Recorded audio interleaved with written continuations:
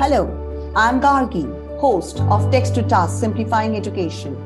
I believe that we can be inspired every day. Thank you for joining me today.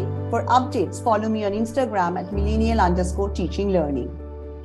I'm pleased to welcome you to this podcast where we visit a Brazilian classroom. There are over 60 million students enrolled in more than 200,000 schools in Brazil, making it the largest education system in Latin America. In recent decades, the country has made significant progress, particularly in primary and secondary education. In this episode, we will examine the current state of Brazilian education, as well as the challenges and progress that have been made. Furthermore, we'll examine some of the innovative ways in which these challenges have been addressed, from technologies and distance learning to community-based education. I welcome Ms. Fernanda Coutinho. Fernanda is an English teacher working for the Education Department of the Federal District in Brazil. Over the past decade, she has taught English in public schools, private language schools, and undergraduate courses. She is currently pursuing a PhD in Translation Studies and Literature. Thank you, Fernanda, for joining me today. Thank you, Gargi. I thank you very much for the opportunity. It's really nice to talk a little bit about our experience in teaching here in Brazil. Let's get started. So my first question to you is, what influenced your decision to pursue a career in teaching and education? Well, I can say that teaching was my first choice. I have always been into books and I loved the literature. But by the time I finished high school, I thought about studying something related to sciences. However, to get into college here in Brazil, you have to choose your career in advance and take an entrance exam. And it can be very competitive in public schools. So I decided to try languages and literature. Here, usually the course is a single course for both, because it should be easier to pass. It has less candidates and requires a lower grade, but it was not like I wanted to be a teacher. But anyway, right after I got into college, I started teaching English, and it was a great experience. It was in a small local school. But I don't know, a few months later, I got a job at a bank, and I stayed there for some good years until after I finished college. Should be a great job, but I was really unhappy working there. And by the time I graduated, I decided to change careers. And the only other thing I was trained for was teaching English, right? Teaching in general. I can teach Portuguese too, but I had no real experience at the time. So I saved some money and went to Canada for a couple of months so I could get more confident about my English. And I also started my master's degree in literature, which allowed me to teach Portuguese and literature for a while. And eventually I got this job you mentioned as an English teacher at the educational department at the Federal District in Brazil about 10 years ago. And I have been an English teacher since, It was really hard at the beginning, but I have taken part in every continuing education course I could find. I also had the opportunity to get a couple of scholarships to study abroad. One of them was also partly funded by Fulbright. And so it helped me a lot, with my speaking and also my teaching skills. And right now, as you mentioned, I'm a PhD student in literary translation studies, which I hope that can help me to pursue also a career as an English professor in the future. And well, although it was not my first choice to be a teacher, I can say that I could haven't chosen something better. I really love what I do, despite all the challenges we have, especially here in Brazil. It can be really hard to teach. Is in public schools, it can be even harder, but I really love what I do. Great. So my next question is, can you describe a typical day at school? Well, I work in a public school, I know for the public school department, so it can be a little different, I guess, from other private schools or even schools in other countries. And specifically here in Brasilia, we English teachers can work in two different environments. We can work for regular schools, from elementary to high school, teaching English there for multi-level groups, or we can also call at CIUs, which are English language centers, that offer extra language classes to public school students. And we offer not just English, but also have Spanish and French, even German and Japanese in some branches. So it's a really beautiful project. Unfortunately, not so common around the country, but it's something really strong here. And well, I have worked in both systems. And I work in the evenings since the beginning, for public schools, which can be unusual for teachers, from other places, because the evening shift in Brazilian public schools usually goes from 7 p.m. to 11 p.m. So it can be really late. I worked this shift for a while, almost every day, this from 7 to 11, while I was working a regular school. And I can tell you that by the end of the night, we are pretty tired, both teachers and students. And nowadays I work at CIU, that is this language center, and it's a little different. So we have two groups every night, 1 hour and 15 minutes each group. So we teach until 9:40 p.m. But we still work until 11 p.m. because we get these extra hours. We are paid to prepare classes. For meetings. Check assignments and everything. So we are still at the school, and well, this is what teachers do in general here. Right now, since last year, I'm in a coordinator position, so I'm also helping teachers. So I make sure everything's working at schools, help parents, students, and I also teach a lot because we don't have on-call teachers. So when a teacher is absent or sick, when we are short of a teacher, which is quite common in public schools, because, well, it's not a very attractive career and wages are low, so it's quite easy to be missing a teacher. And so I have to teach these classes whenever I can, when they are English classes. Well, but so I can tell you this, like a typical day at this school where I work now, we arrive at the school a few minutes earlier, check if everything's working fine.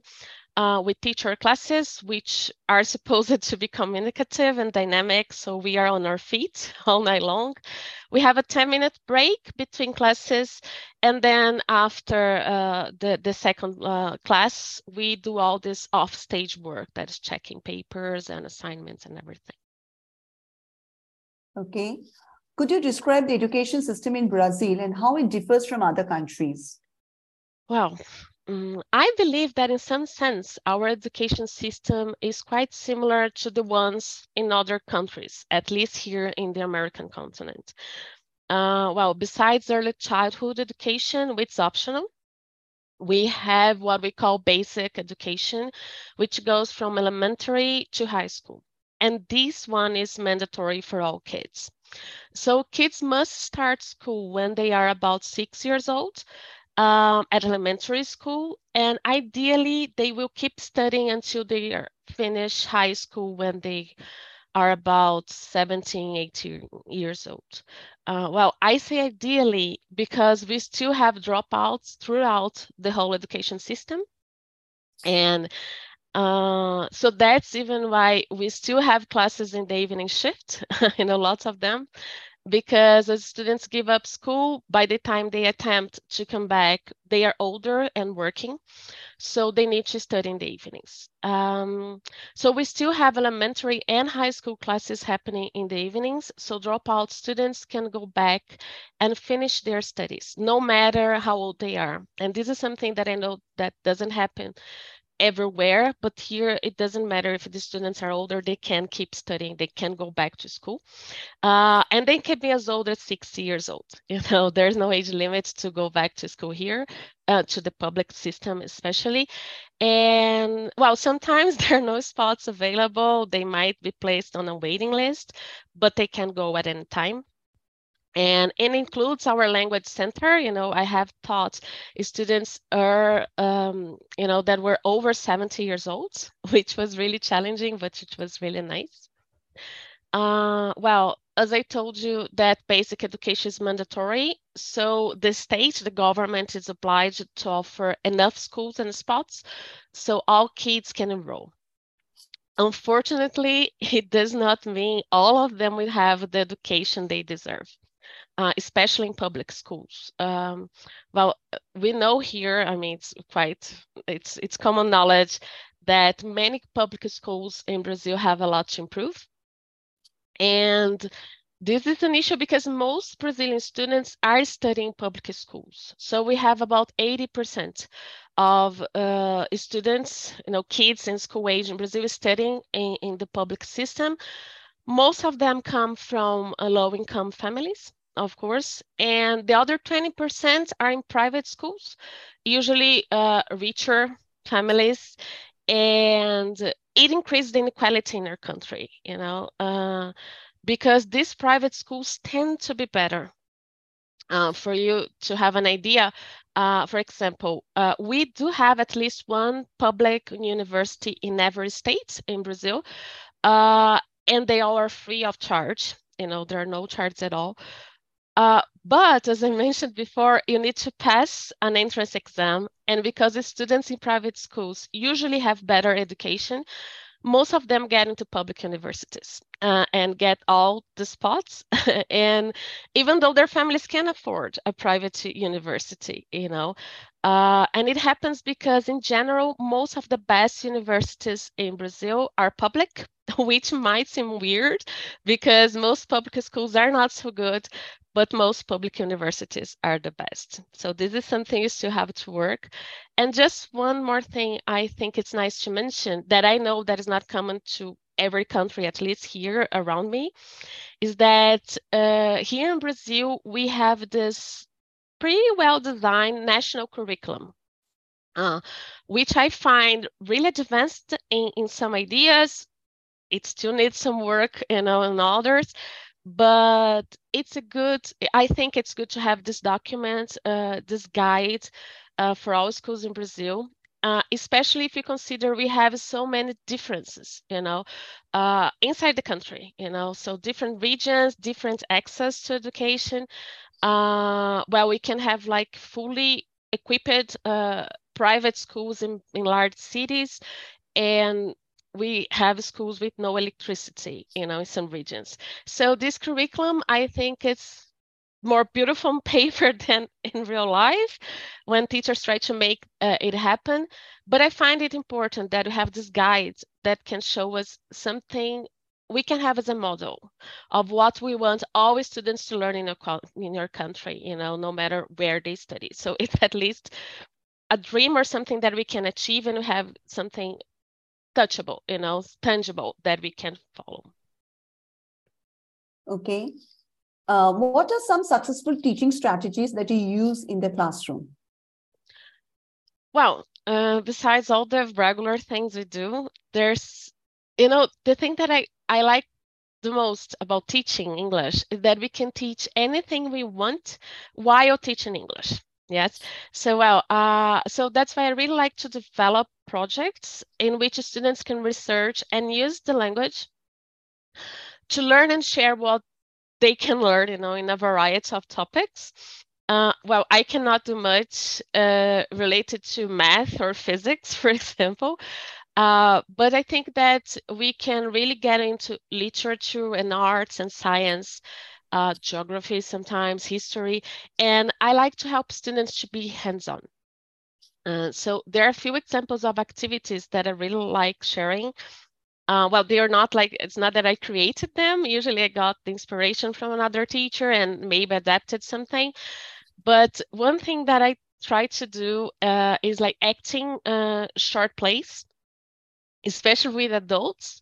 Once I had this group, they were over 40 years old, all the students, and usually adults tend to be shy, they don't like to be on the spot.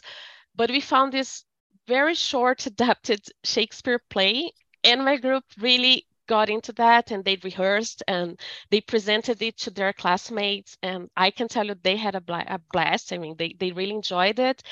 And it was a great oral practice because they were talking, not concerned, about their production. And they were like beginners. So I got really, this is something that works, although it can be a little hard work, but you can see they doing things. Another kind of activity that I like to involve history and maybe human rights. Here in November, we celebrate Black People Conscious Day. So I usually like to, encourage students to research about civil rights in the USA, for example, and they can think about these racial issues and they can create projects and present to their classmates to compare. So this is something we can try. And there's another kind of activity that I like doing. And I think this one is important for me because this inspired my PhD, is that we get some poems from Brazilian poets and students translate them into English, and then they compare to published versions of these poems, so they can see, how a foreign understands our language, and how we could translate this. So I like this kind of activity when the students have a project, something that a product at the end. And I like this because I think with them we can see the importance of English language in their lives. I mean, I know they learn English because they want better jobs or because they want to watch TV shows, but I think that when we learn a language, we can connect to people, and this allow us to go beyond our borders and to learn about other cultures and also present our cultures to others, and students really get engaged with this kind of activity. So this is the kind of thing I like doing. So I'm absolutely sure they're very engaging activities and your students must be enjoying a lot. So how do you integrate technology and digital resources into your lessons? Well, I'm lucky to work in a school with enough resources that allow me to bring some technology to the classroom, but usually it's not common in public schools. Well, in my school, we have internet connection for the teacher. We have a projector, a computer in the classroom. So we can do some things. I use any digital tool that the textbook provides. Some material that I design, like PowerPoint presentations. And every now and then I try to use something more interactive like Kahoot, but only when students have internet connection or when I still have some personal data, that I can share from my cell phone, because, usually they do not have internet connection. So it's kind of hard to do something in the classroom that they can do by themselves. What I also try to do is to separate them in groups. So sometimes one student has connection so they can do some research, research something together. And something that I try to do, I like to show my students tools they can use by themselves to study English outside the class also. So, I'm always trying to bring like good online dictionaries or reliable YouTube channels and news websites, so they can search for things that can keep studying outside the class, because there's something they need some guidance, and I think we can use technology to improve our learning and also to do something more autonomously. So my last question to you, Fernanda, is there any program or initiative in place in Brazil that supports underprivileged or marginalized students? Yes, there are some initiatives, but again, I'm afraid they are more beautiful on paper than in real life, because unfortunately, they do not always work. Inequality is a huge problem in Brazil, and it spreads all around. And it kind of affects the way we can put those initiatives, those programs into practice. Besides that, corruption is still a huge problem here. We are coming through hard times in all aspects of our social and economical life. I think it's no secret, that Brazil has been through a kind of, bumpy road. And education was hit hard during this time. I can give you like this very crazy example. We had like not long ago this scandal involving Minister of Education that was illegally charging small towns in gold in order to give them resources they were entitled by law. So, I mean, this is kind of surreal. This is something that unfortunately happens more often than we wish this could happen. And it really makes it hard for those policies to really work. But anyway, we have these great initiatives, but we lack honest politicians and honest managers and honest people in general to make them work. And the pandemic increased all the issues we already had. So we had like an increased number of dropout students. So this being really chaotic, and we really need those initiatives. But fortunately, it seems that we are still a democracy, and we have a new government now. And I can only hope that we will see some improvements, or at least see that those programs we already have, they are working properly. And I can give you some examples of really nice initiatives that I want to see, in progress. Well, as I said before, states, they state the government is obliged to provide basic education to all kids. So it allows underprivileged kids to be in school somehow. Sometimes not in the best situation, but they are in school. And besides that, we have other programs that provide school materials, textbooks in general, and food during school hours. And there is also this program to gradually increase the number of school hours. So they're going to study full time.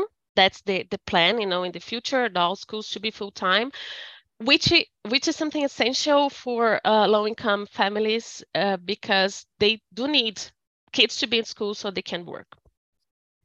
There's also another program that is coming back now, and that provides financial aid to low-income families that keep their kids in school and vaccinated them.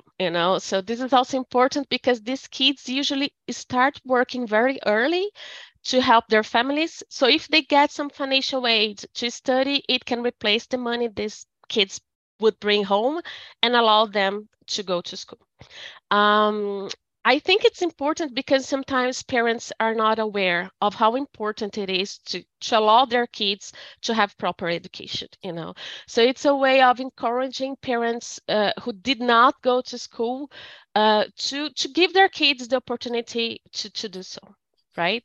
And there's one more program that I'd like to mention, that we also have social and racial quotas in public universities, which means that some of the spots available in these universities are set aside for students who come from low-income families or from public schools, or they're Black or Indigenous people. So we can have this variety getting to public universities, which is something that can be a little hard until today.